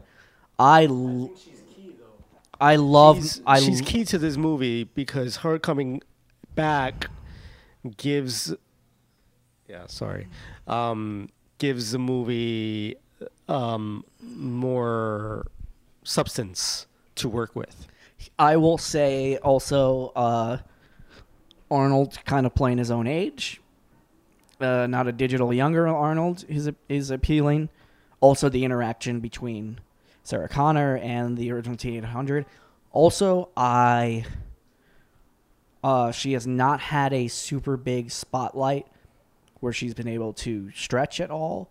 Mackenzie Davis, who's playing the latest good Terminator. She A was hybrid. She was in Blade Runner 2049. She had a small role. She plays the human that he goes to visit to integrate with his artificial girlfriend. She's also one half of San Junipero. Who is she? She's the one of the two women. The white one. Yorkie? Yes, She's Yorkie. that's Yorkie. That's awesome. Yeah. So there's it's the two role, and she's been in some other small things here and there, but this is I'm hoping that because I like her and she's like she's great in San Junipero. What little she's in Blade Runner 2049, she's really good in what little. There's one other thing that I saw her in that she was in, so it's just like I'm excited to see her given a bigger role, and also like she's a lead in this. Everyone's excited about Linda Hamilton, but I feel like the person who's gonna blow up from this is her, and I'm glad about that because it's like it's like an actor who's been like kind of in these small roles, being really good in these small roles, and is finally gonna be like have their marquee role. I was just like, okay, I'm excited about that. I'm gonna see that next Friday. I think that's it.